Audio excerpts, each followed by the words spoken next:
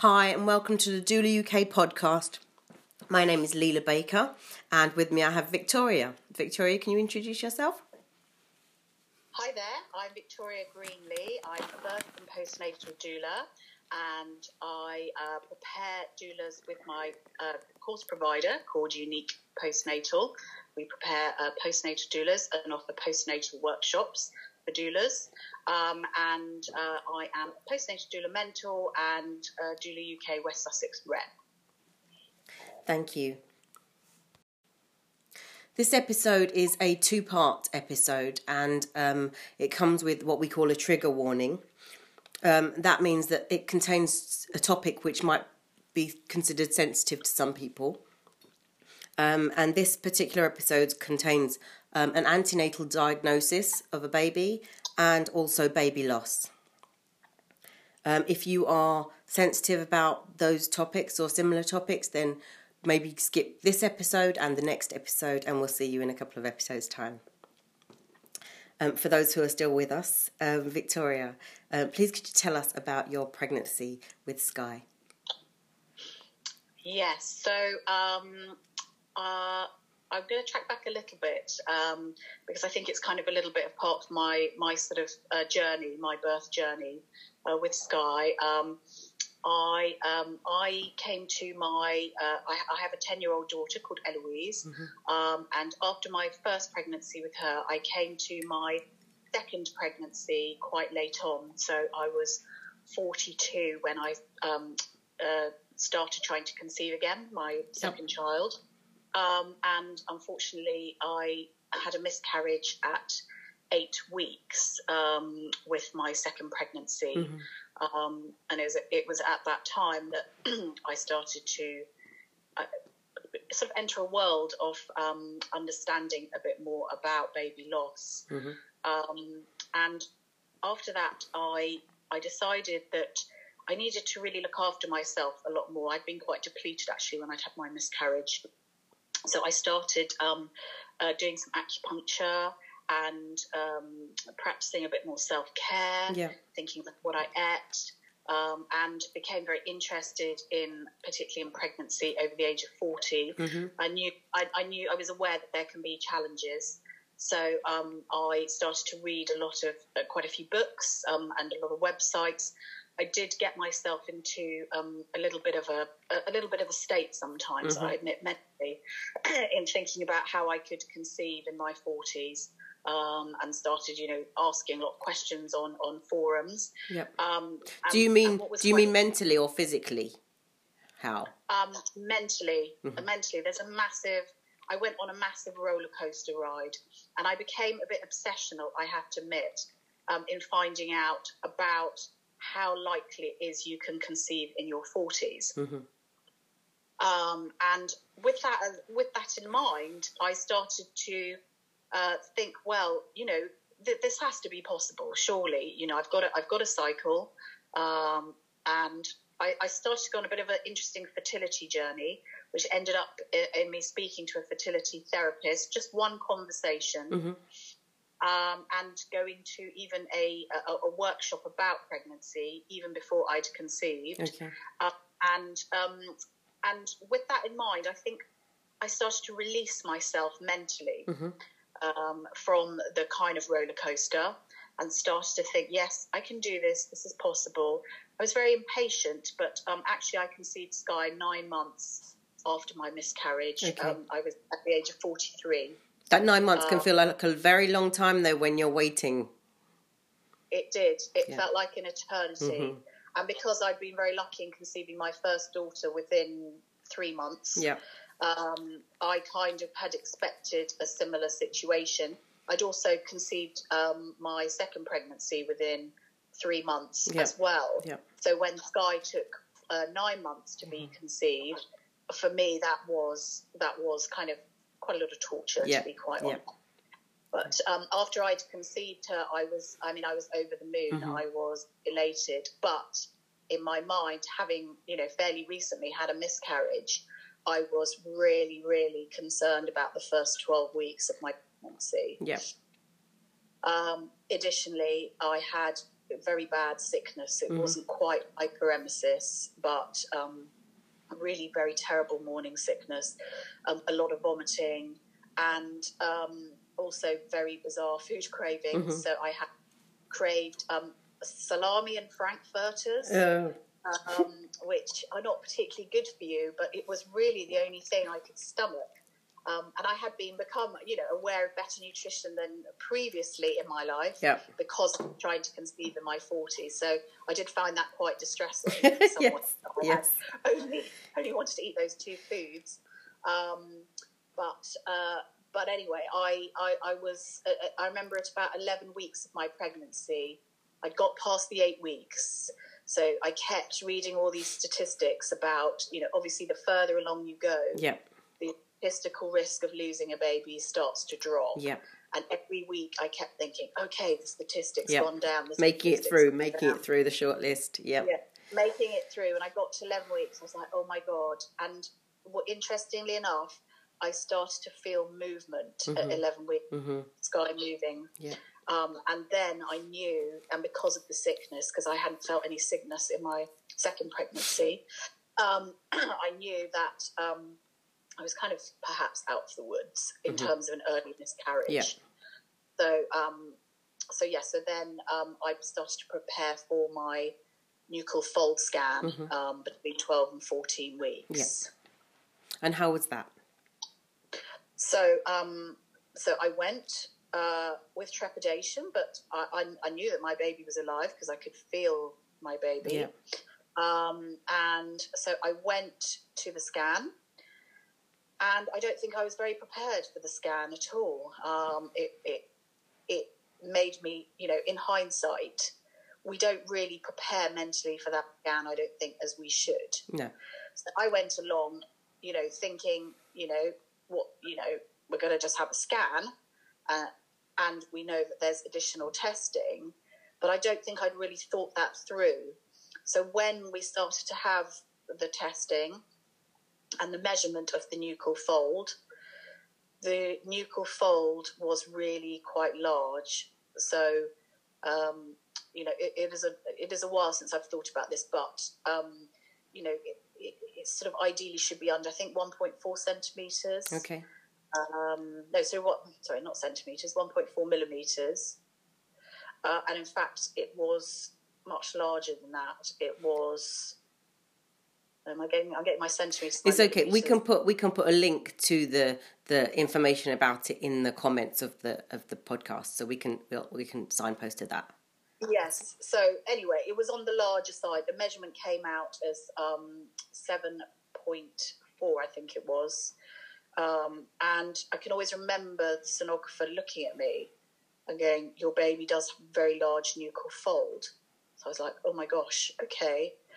What does that mean?" And then she did the test for Down syndrome diagnosis, and it came back as 1 in 2 for Down syndrome. Okay. How did they deliver that news to you? It was kind of weird. It was just, when they're looking all round the scan of the baby, I could just hear the sonographer going, sort of making a noise. And already at that time, I started to think, what's going on? What's wrong? Yeah. And then she turned to me and she just sort of went, I'm sorry. And I was like, for what? And she said, the nuchal fold is very big. And then she said, your baby is also 1 in 2. So you have to remember, this is a bit of a blur for me. Yeah. So I can't remember when I had the blood test, because it was the blood test, wasn't it? That was the blood test result. Yeah. So 1 in 2 chance, she said. Yeah. And she just went, I'm sorry. Yeah. And I was a bit like, oh. And then I was sort of, just trying to remember if I was shunted out of the room. And then, yes, it all happened quite quickly. I was sort of shunted out of the room. And then I met a midwife who took me into another room and sort of explained. So then a consultant came in and sort of explained, what we knew so far. So the other thing that can go with the nuchal fold is that your baby could have hydrops, Okay. which in the past called dropsy, Okay. which is fluid within the membranes of the baby. Mm-hmm. It could have also been a heart condition, Mm-hmm. a congenital heart defect. And so then the prognosis for a baby with either of those could be completely life limiting. Yeah. So after that, I started to think, oh my gosh, I actually hope my baby has Down syndrome. Yeah. Because then I know my baby is more compatible with life. Mm-hmm.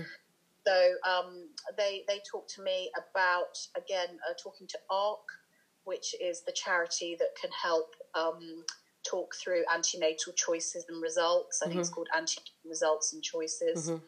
So I can remember coming home and thinking, right, I've got to wait now. It's the waiting. Yeah.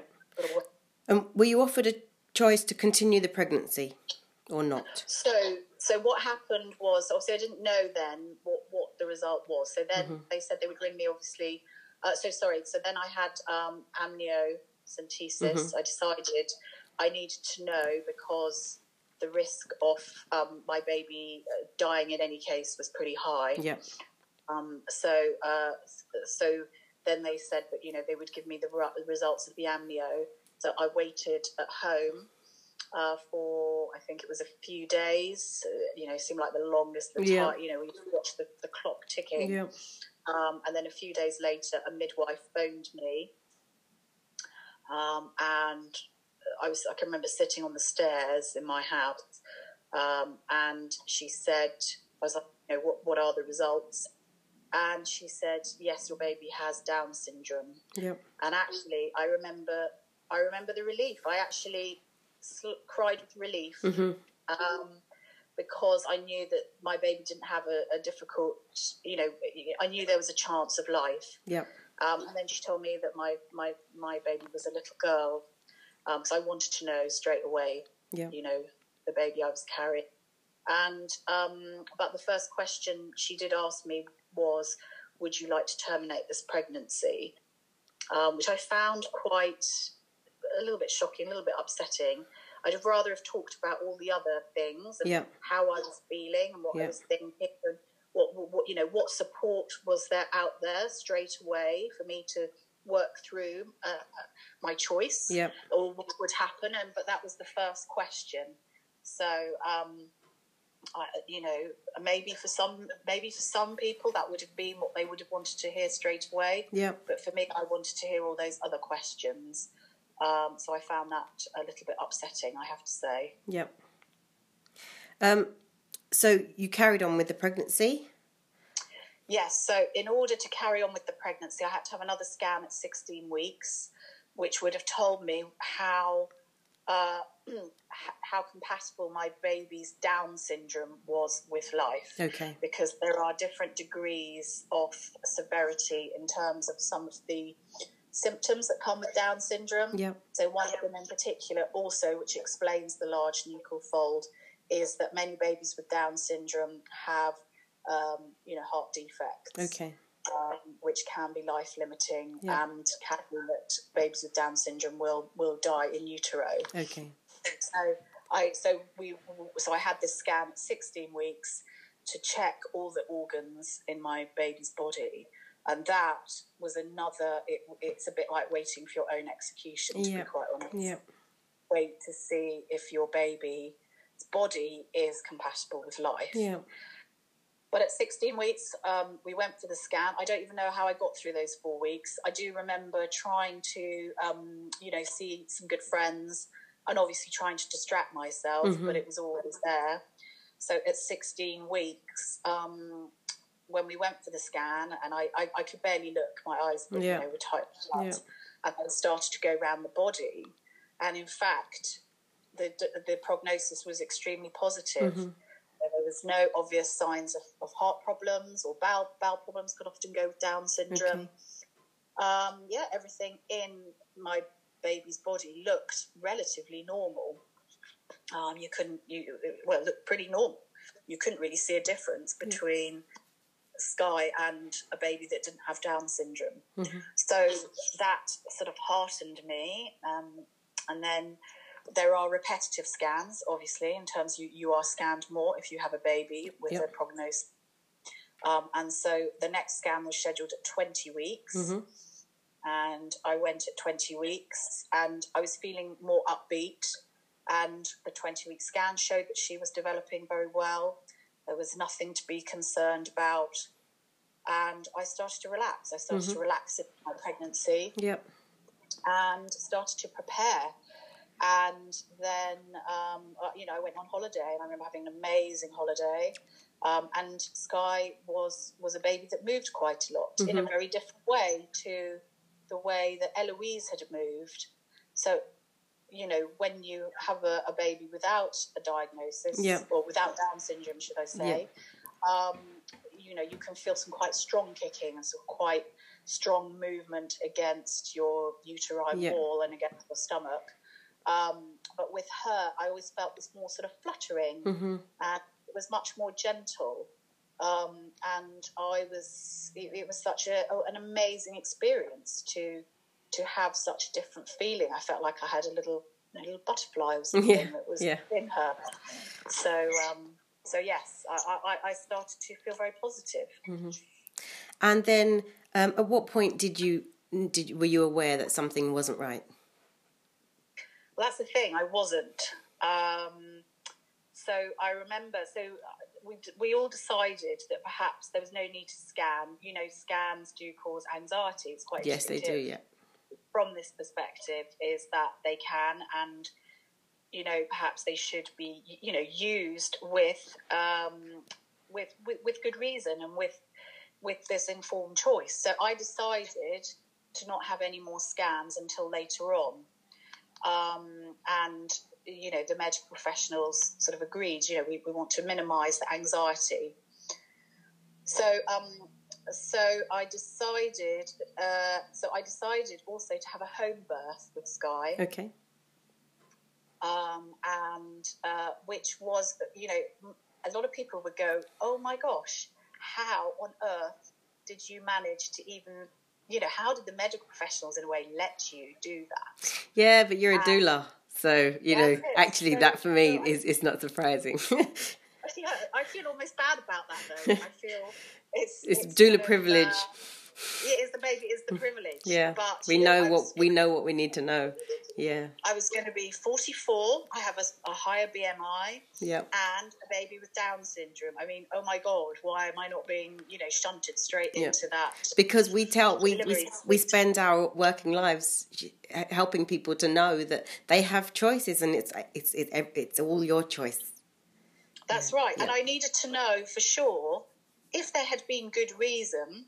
So I talked to the home birth midwives, and there are home births where babies had Down syndrome. Now, admittedly, they were often postnatal diagnoses. Mm-hmm. So babies with Down syndrome can be born naturally in the way that any other baby can be born naturally. Yeah. And so I started to prepare for a home birth, and things were going well, and we were checking. I do remember I think I was about 30 weeks. I started to get a higher fluid level. My stomach felt quite taut. Okay, yep. And I thought, right, okay, we're just going to see how this goes for a couple of days, and then I'll go in for a scan if need be. And then it's just sort of naturally dropped off. So I didn't go in for a scan because I thought, right, it's gone. Okay, yeah. And then you went in for a scan. No, I decided not to go in because the fluid just dissipated and I felt fine and I could still feel movement. And she moved quite a lot. And then at 34 weeks, the home birth midwife came round. And obviously we had a scan with a Doppler in my home. And maybe I should have been concerned, but, in hindsight, at 34 weeks, so it took a while to find her heartbeat. Okay. But it was found. So, and what was interesting is I'd felt movement just before the Doppler scan. So I felt her kick. then we had the Doppler scan, and it took a while to find a heartbeat, but we found a heartbeat. So then the midwife said to me, I think you've got Braxton Hicks. I think you've got quite a few tightenings. And she said, so she felt for my baby's head, and she said, I think your baby's head down. And I've always known, and it is a known thing, that babies with Down syndrome do often come early. Mm-hmm. So there was a part of me that thought, if my baby makes it past sort of 35 weeks, I'm doing quite well. Yeah. And if I can get to 37 weeks and have, the home birth, that would be great. Yeah. But I then felt like I was starting to perhaps go into latent labour shortly after that, that sort of assessment. So what happened was her movements changed. So in the subsequent weeks, it was about 2 weeks, I felt like she was head down, she was moving in a different way. Mm-hmm. So it was more a side-to-side movement. Yep. Okay. And because I had felt the kicking, I thought, right, well, this is happening, and I don't think it's too long. At about 36 weeks plus 6, my mucus plug came out. Mm-hmm. So I thought, right, again, if I can make it 37, I thought, I'm not going to make it long past 37 weeks, I don't think. Yeah. So I was called in for my last scan, which I was happy to go in for. And when I went in to the sonographer's room, I was lying there, and the sonographer started to move the ultrasound around. And unfortunately, then she turned to me and she said, I'm sorry, I can't find your baby's heartbeat. Okay. And she said to me, I'm sorry, it wasn't meant to be this time.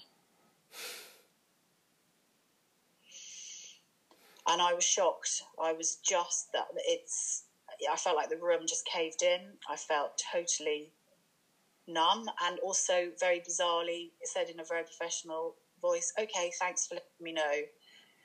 That was my reaction, because it was the way it was delivered and the way I felt I had to answer that was numbing.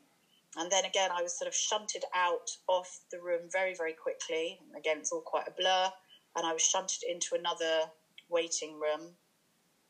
And the midwife I was slightly under her care, as well as the home birth team. Yeah.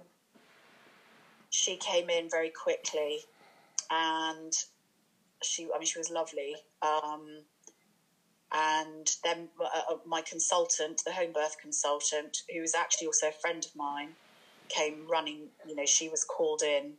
So and another consultant was called in. And they were pretty shocked as well, actually. Yeah. I can't, in hindsight, maybe if I'd had more scanning, maybe, but I think probably I'd had to have been scanned, really a lot more, because in the end I found out a little bit about what happened, so I can talk about that in a bit. Yeah. How did you then prepare for the birth, for having, giving birth to Sky? Yeah. So when I was in the room, I just turned to the midwife. I said, I want a C-section. I want to have my baby out now. I can't deal with this. Yeah. I don't want to see her. I don't want to. I just want to pretend this all hasn't happened, and I haven't actually got a baby inside me. Yeah. Who is dead, and I want to have this baby removed very quickly. Yeah. And they were like, let's just give you a few days to think about things. Mm-hmm. So I went home, and I actually started doing Dr. Google. I started Googling like mad. I was like, what do I need to do? What am I going to do? What were you looking for? What was the question you were looking for the answer to? I was looking for the question I think I was just looking for the question whether I should have a C-section, and also what it was going to be like. What was it going to be like to give birth to a baby who died? Yeah. I was frightened. I was scared. What was this baby going to look like? What had happened? Why had it gone wrong? What had I done wrong? Should I have noticed something? Should I have seen something? Should I have been aware of something? How could I have not noticed? How could things have changed and I didn't protect my baby? Then you start, why didn't I have more scans? Why didn't I do this? Yep. Spiraling. Spiraling. And your brain's just all over the place, backwards and forwards. And so I did have a bereavement midwife phoned me, and we started to talk about the options for birth. And obviously what they were offering me was an induction. Now, I knew at that point my body was in labour. Yeah. A very latent, a very gentle labour, because the mucus plug had come. My body was trying to birth my dead baby. Yeah. And the thing was, there obviously wasn't enough hormonal release for it to happen. Yeah. There wasn't enough oxytocin, as you can imagine. Yeah. There was no hormonal trigger, obviously, from my baby.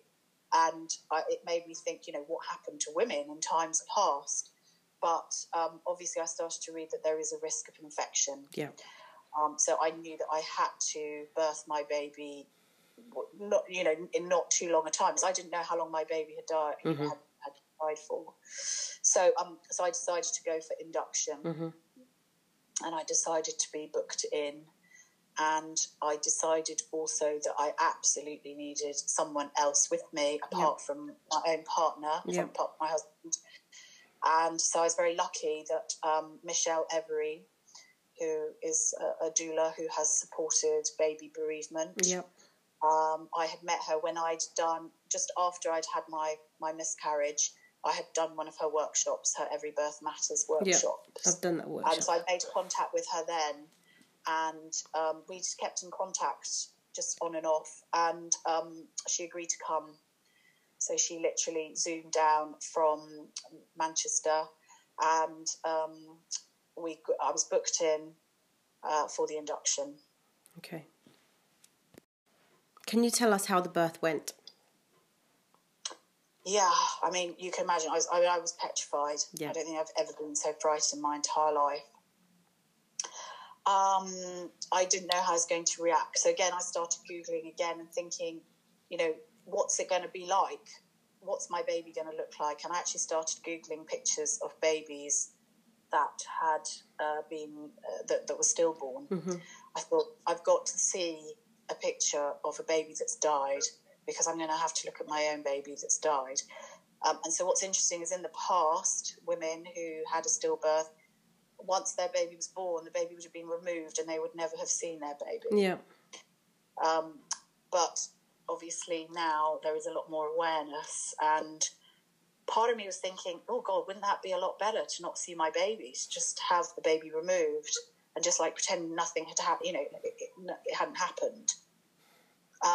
But with reading and with looking at pictures, I knew logically that it was much better for me to see my baby and to know her, and actually I wanted to see her. In my heart, I knew I wanted to see her. So we went for the induction, and it was at St George's, Tooting, and there is a suite, a bereavement suite called the Forget Me Not Suite. I know it well. So, so we went in and we met a bereavement counsellor and the bereavement midwife. And I can't really remember that conversation. It was all a bit of a blur, but it was something to do with, hope it goes well. And, you can come see me afterwards. Yeah. And then the bereavement midwife came in, and some of her language was a bit perplexing for me, I'm afraid to say. And I don't know. I think, oops, sorry, I just had a blip then. It's okay. I think that I need to be honest that the language was not great. She did say to me, because I was saying, what did I do wrong? And I can't believe this has happened. And she kind of made out that it was all, she said, it's always been written in your stars this was going to happen to you. That, it's your fate that this was going to happen to you. And I just like, oh my God, really? Was that meant to be for me? Yeah. People kind of, imposing a philosophy on you on your behalf. Yes. Yeah. Yes, exactly. Yeah. So she was imposing her philosophy on me. I feel the same way about everything happens for a reason. Yes. I can see no good reason that my daughter died. Yeah. Yes, yeah. Yeah. So thank you. That's exactly the sort of analogy that she was really making. And so I sat there in slight shock at that comment. And then I think, so an obstetrician came in and I received an induction pill, which is obviously very different from the way you are induced with a living baby. Yeah. I was actually induced with Eloise. So luckily I'd had some thoughts about how to cope during induction. Yeah. And I was a bit worried about the pain. Obviously, it's more painful. And the induction pill is also with stillbirth is more harsh in a way. It gives stronger contractions very quickly. Yeah. Because you don't have to worry about a baby's heartbeat. Right. So it's literally to help you sort of, sounds awful, but to expel your baby. Yeah. Yeah. So that's what I slightly felt was happening. I was going to expel my baby. So I had the pill, and there was another room in the bereavement suite, which was great. You could sort of hang out and chat in there. Yeah. And it didn't take very long. I think it was about an hour, and suddenly I started to have quite strong contractions. Yeah. And so my husband and the doula were chatting, and then I just walked up out of the room and I got onto a bed on all fours, and I started to feel the birthing process happening. Yeah. And that's what I'm going to call it now. Yeah. Because it wasn't an expulsion of my baby. No. I was birthed my baby. Yes. So this is where it suddenly changed. I knew psychologically I was going to birth my baby. I had a doula. The suite was absolutely lovely. So much more privacy. Yeah. So the midwives came in. So what happened was very quick. And I said, my baby's coming quite soon. I knew it was happening. So the midwives came in, and I said, I want to birth in the bath. There was a bath next door. So in just the same way that we would want to create those conditions for birth, I wanted that. So I made everyone turn off all the lights, and I got into a warm bath, and I didn't want that many people around me, so I said to everyone to just back off, really, and just be further away. And I started to labour in the bath, and very quickly, I think that whole second part was only about an hour. I could start to feel her legs coming. Okay. So in fact, Sky was breech. Okay. She wasn't head down. So I could feel her legs coming, and her legs came out first. And then her bum came, and the pain was nothing like I had imagined. Yeah. I didn't have any pain relief, actually. Yeah. And her bottom came, and then eventually her whole body came. It was actually relatively easy. Yeah. And I don't know, that's maybe because she was a smaller baby. She was, I think, 4 pounds, 10 ounces when she was born. So it was there was candlelight. It was very beautiful, actually. Yep. It was quite calm and serene. And I'm grateful for that. And the midwives afterwards, actually, and I feel actually really sad about this, they told me that it was the most beautiful birth they'd ever seen. Yeah. Because I don't think they had actually witnessed that many, in a way, natural vaginal deliveries without pain relief, and with the atmosphere that we had created. Yeah, and with the birthing, you, the birthing mother, deciding, knowing what you wanted and being able to fully trust your instincts about where to be. Yes, absolutely. Yeah. And it was a very different birth for me, because Eloise had been induced at St George's, and that had been, although a positive birth for me, was a long and quite painful challenging birth. An assisted delivery with her. Yeah. I actually found the whole birthing process for me with Sky was really very healing in a number of ways. Not only to know that your body can do it, but also to know that I could have this birth how I wanted it. Yeah. And then what happened after she was born? So after she was born, the midwives did take her away quite quickly because they do like to let you see your baby in its best form. Yeah. And I think we have to be honest about this. I suspect that my baby had died somewhere between 34 and 35 weeks. Okay. So I was carrying her for probably up to 2 weeks. Yeah. And this is the other frightening thing, is that I didn't know what she would look like. Yeah. Because there would have been some deterioration. So they brought her back wrapped up. And I had taken in, I'd taken in something for her to wear. And I had taken in, Eloise had given me a loom band bracelet for her. I tried to get some token that could go with her from us. It was a hard one because I didn't know what I wanted her to have really to go with her. Yeah.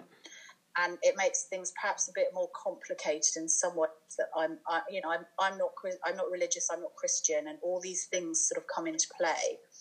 Is how you feel about death and where your baby has gone, where your baby's soul has gone, or spirit, or essence. Exactly. Yeah. Yeah. So I didn't know where she had gone, and I didn't know what to leave her, and I didn't know what was going to happen next. Yeah. So I didn't know how her body was actually going to be processed. These are all things you don't think about, and they're all put you right all in one go, in one moment. And so when she came, I looked at her, and I remember having done Dr. Google. Everyone had said, you may not feel like it now, but get as much as you can from your baby. Spend as long as you can. Yeah. And take, it sounds awful, take as much as you can. Yeah. But in that sense, it means, take the hair, a lock of hair. Yeah. The footprints. I actually took some footprints. Lots of photos. Yeah, I mean, there was a limited number of photos. Yeah. I'd like to have taken more. Yeah. And the other thing that I do slightly regret, but I had to feel that this way, is because she was so fragile and she had died for a while. I didn't want to hold her because I felt like she would disintegrate in my arms. Yeah. And I just wanted to remember her whole. Yeah. So I didn't ever hold her. My husband held her, but I didn't have that chance, and I do regret that. Yeah. But I tried to stay with her as long as possible, and I made them open up all the blankets. I wanted to look at her. I wanted to look at all her body. I wanted to look at her hands. I wanted to look at her feet.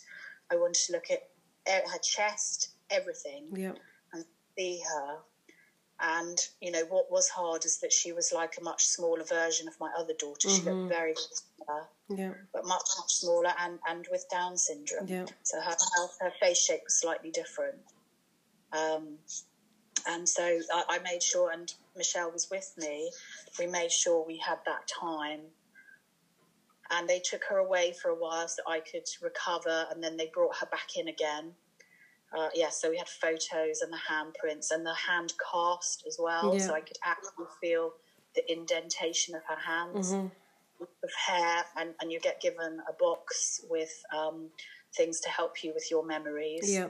So there were candles and a little teddy bear, and all sorts of things that I have at home. Yeah. And can you tell us about some of the things you found helpful from your support network?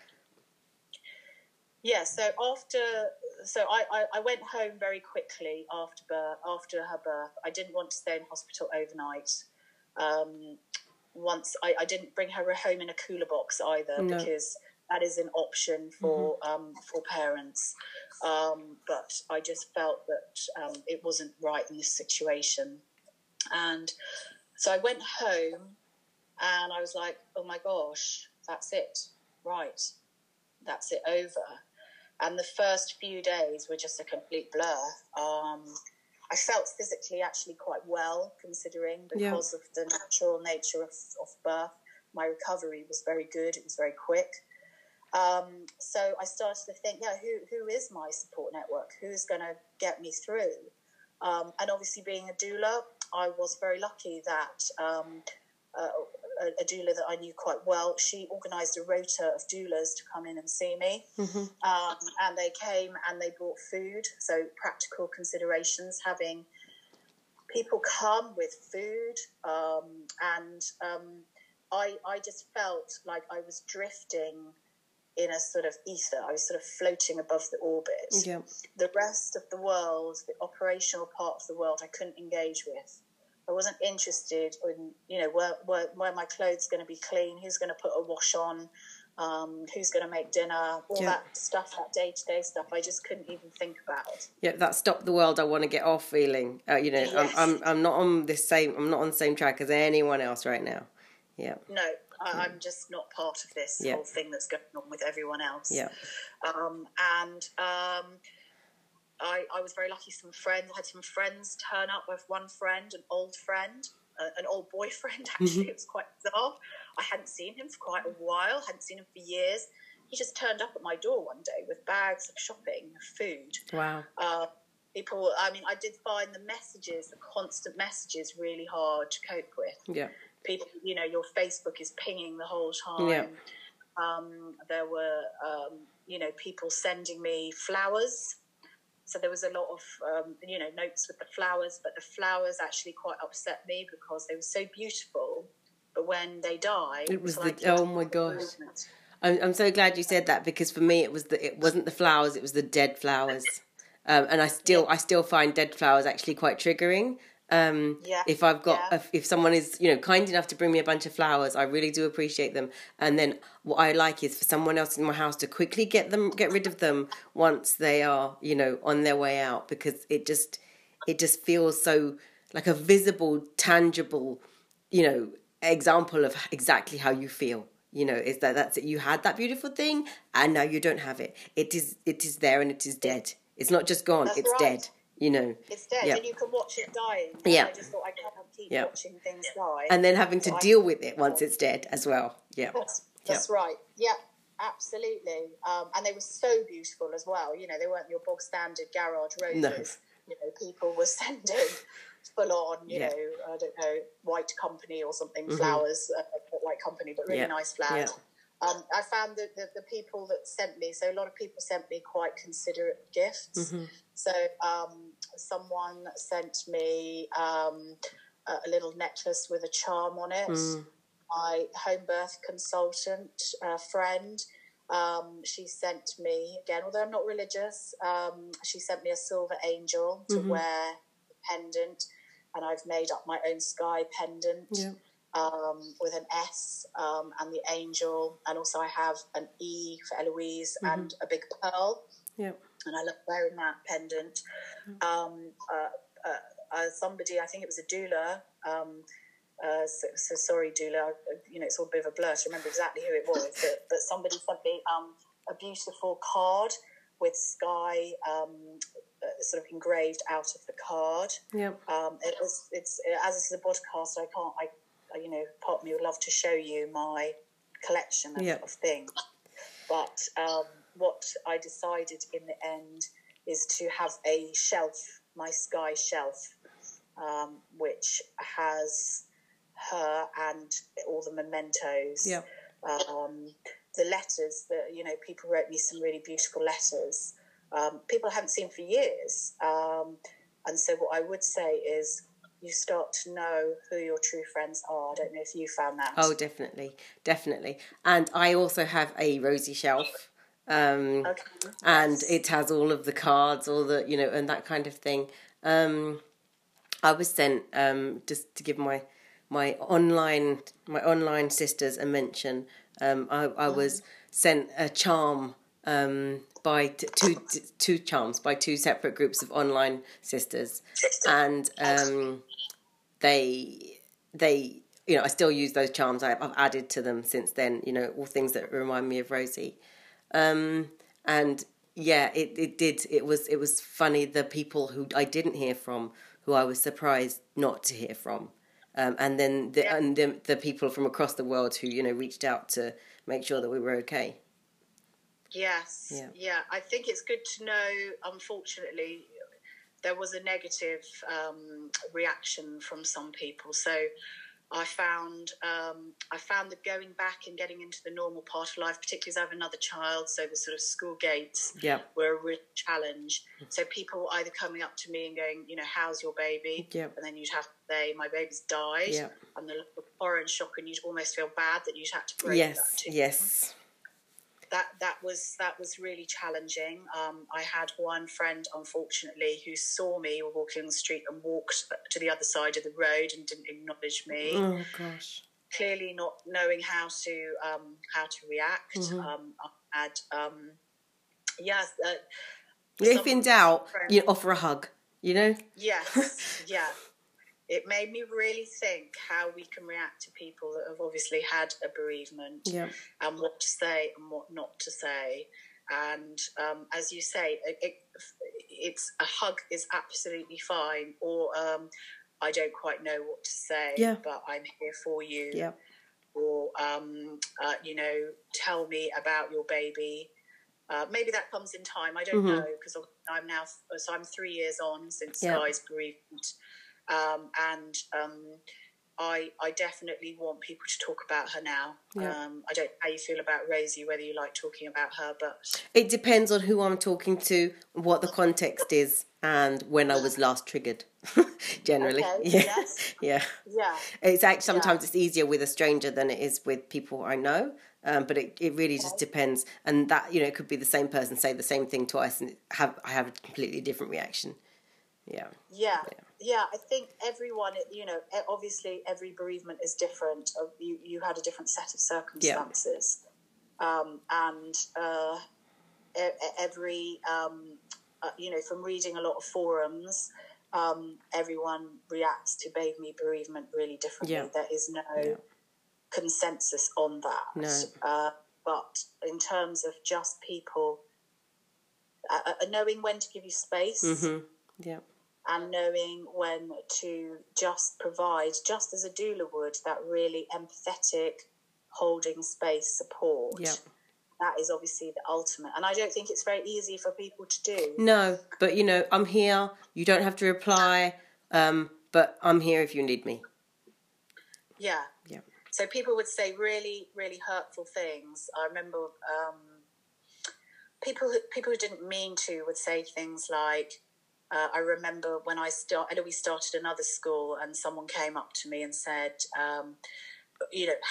quite often the question, how many children do you have, is a really tricky one. How many children? And sometimes I think, do you really want to know the answer to this question? I think when people ask that question, they have to think very carefully how they ask that. I would say, sometimes I would just say one. And I remember this woman then saying, oh, well, you don't want to. Two are such a pain. Oh, gosh. Which is, is completely innocent, but at the same time, for you who did want to, or more, that's just really, really upsetting. Yes. Or you're so lucky just having one. Or one woman said to me, oh, well, at least you've got one. At least you've got one child. And I felt like going, well, if your child died, would you want me to say, well, at least you've got the other one? So the reaction from, some friends, the wider public, the day-to-day people that you meet has been really quite triggering and really quite hard to process.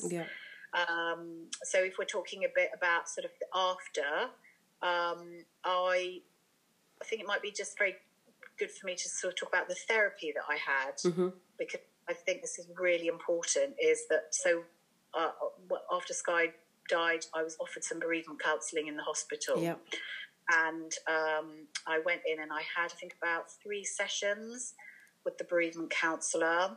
And, that was very much, she gave me some really interesting tips about sort of baby grief in particular. Was it in the same hospital? It was in the same hospital. See, I had that too, and I found that, I don't know if that was a deliberate part of the therapy process, but for me, going there, for those sessions was really painful. Just walking into the grounds was really painful. Yeah. It is awful. I mean, she offered to meet me at the top of the lift, but it's very close to the antenatal ward. You sort of get hunted round the side. I know that, you know, in the past it was even worse, that people were, you know, going in and birthing stillborn babies literally in the main labour ward. And they really still need to think that through a little bit more, I think. I mean, they should provide some kind of off-premises office or, you know, meet in a coffee shop or somewhere or something. Yes. So, and then I completely moved location. So obviously I moved from southwest London to West Sussex very shortly after Sky had died. And I kept thinking, you know, what therapy can I have here? And there was, you know, I hadn't birthed at any of the local hospitals. And they hadn't given me a care plan to think about that. So I knew I was going to have to do this on my own. So I actually went to my local GP and they offered me the Time to Talk system, which is offered to anybody, you know, on the NHS with, you know, perhaps something they want to discuss about their mental health. So I had no idea how they would cope with baby bereavement, but I knew I needed more. So I went in and they, no, I didn't. So they said you can self-refer. And then the really tricky part of self-referral is you have to go through all these phone assessments where they keep assessing you, but then they sort of decide if you need therapy. So you have to talk about the whole. Are you upset enough? Are you upset enough? Are you falling apart enough on the phone to warrant help? And then you get off the phone and you're there feeling terrible and on your own. And you've got no resolution. So it's a bit like lifting somebody's birth trauma, which is the thing we know we would never do, and then not resolving it on the spot. So I was constantly left with this non-resolved grief. And then I finally got, the go-ahead. And I wasn't quite sure how many sessions I'd be offered or what I was going to have, but they said I could have CBT. Now, the baby bereavement counsellor told me that CBT was not a good idea for me, but I wanted something that helped me come to terms with all sorts of elements of her death and the postnatal period. So I accepted gratefully, and then I had a counsellor, a therapist, for 5 sessions, and she completely disappeared. So I had 5 sessions with her, and you know, that was a personal issue. So I'd had to wait. I think I waited 9 months before I got 5 sessions with her. Then she disappeared, and then I think I waited about another 4 or 5 months, and I got another therapist. Had to start all over again.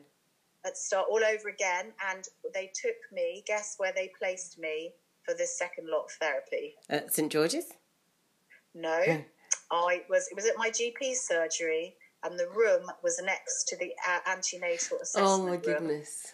And on my first session, all I could hear was the Doppler going, and the heartbeat noise. And I had not heard that noise since your last midwife visit. That last scan. That's right. So I was massively triggered. I just had a meltdown in the middle of the session. I really can't be put in here with this noise. And the poor therapist, she hadn't thought it through. And she didn't know what to do. And she was very apologetic. And then after that, I did carry on with the sessions. I thought about just giving up, to be honest. But I thought, I've got to do it. I know I need something. I've got to do it. So I carried on. I had 15 sessions with her. And it was very, very helpful for me. But it was very, very in-depth and very, very emotional. And it meant reframing some of the experiences I'd had, particularly Guy's funeral. Guy's funeral was not a positive experience for me at all. It wasn't a proper saying goodbye. And so I had to reframe in my head what I would have wanted if I really could have had what I wanted. And that was very helpful. And it helped me process also everyone else's reactions to her death, particularly the negative one. And one of the things that people don't realise after you've had a baby who has died either before or after the birth, is that the milk still comes. How was that experience for you? Yeah, so, nobody thinks about the postnatal period after a baby has died. And, of course, part of that is lactation. I think it's really important for mothers in their own individual ways to think how they want to stop lactation. A lot of people actually bombarded me with what I should be doing and how I should be doing it. But lactation, I just let it go for as long as it was meant to go. Mm-hmm. And I didn't try and stop it artificially. Yep. And I actually, at first, I was so upset that I was lactating. Yeah. And after that... Almost like adding insult to injury. It's adding insult to injury. It's exactly, the fact that I was having to now go through this stage. And then, secondly, I grieved when the lactation stopped. Mm-hmm. Because I knew that was it. That was the end of any sort of contact I had with my baby. Yep. And I just want to make one other important point, is that when a woman has given birth and her baby has died, she still needs to have the same kind of postnatal period. Yes. Thinking about physical recovery, obviously emotional recovery. And it's kind of like, well, because your baby died, you didn't really birth your baby in the same way. You still went through a pregnancy and you still went through a birth, and then you also went through grief. So actually it's really, really hard. Yeah. Yes. So I still needed to remember that I was in a postnatal period. Yeah. And as you say, lactating and my body was doing all the things that to keep a baby happy and healthy. Yeah. And that I don't think that is probably talked about enough. Yeah. Yeah.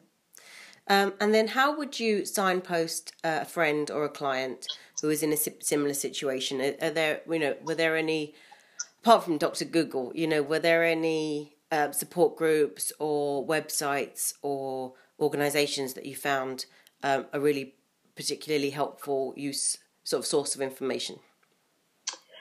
Yeah, so obviously there are some major charities out there that can support after bereavement. I think that each person has to find their way through that. SANS is obviously the best known charity. Yeah. I did contact them a couple of times. Unfortunately, I think I was just a little bit unlucky that nobody picked up the phone when I was trying to contact. Eventually, I did get through to a lovely lady who did talk me through what I was feeling in the moment. I think I'd been triggered by somebody and I wanted to talk through that trigger. Mm-hmm. I have to say, I didn't call child bereavement. I don't know if you ever contacted them, but I didn't contact child bereavement. And apart from that, I did try and go to a local SANS group, but I didn't find that the first meeting I had fulfilled what I needed. And so I have to say I slightly gave up on the bigger charities. Yeah. And I don't want to be disrespectful in that way, because I'm sure for some people they have been immensely, immensely helpful. Yeah. But for me, I think I needed to perhaps tread my own path. Mm-hmm. And I found the one-to-one CBT counselling, obviously the best thing that worked for me. Yeah, yeah. I found that helpful as well. Okay, so thank you very much for sharing your story of Sky's birth and death. We feel really, really privileged that we've been able to talk about this. I remember it at the time. It was, it was good to talk to you about it and get these stories out in the open, because, these are our babies. We do need to talk about them, but also as people who work with parents and families, we, more than some other occupations, might be touched by, these situations more often than others.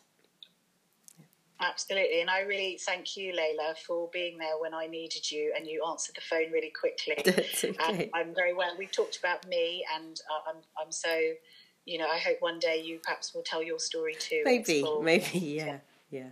Thank you very much.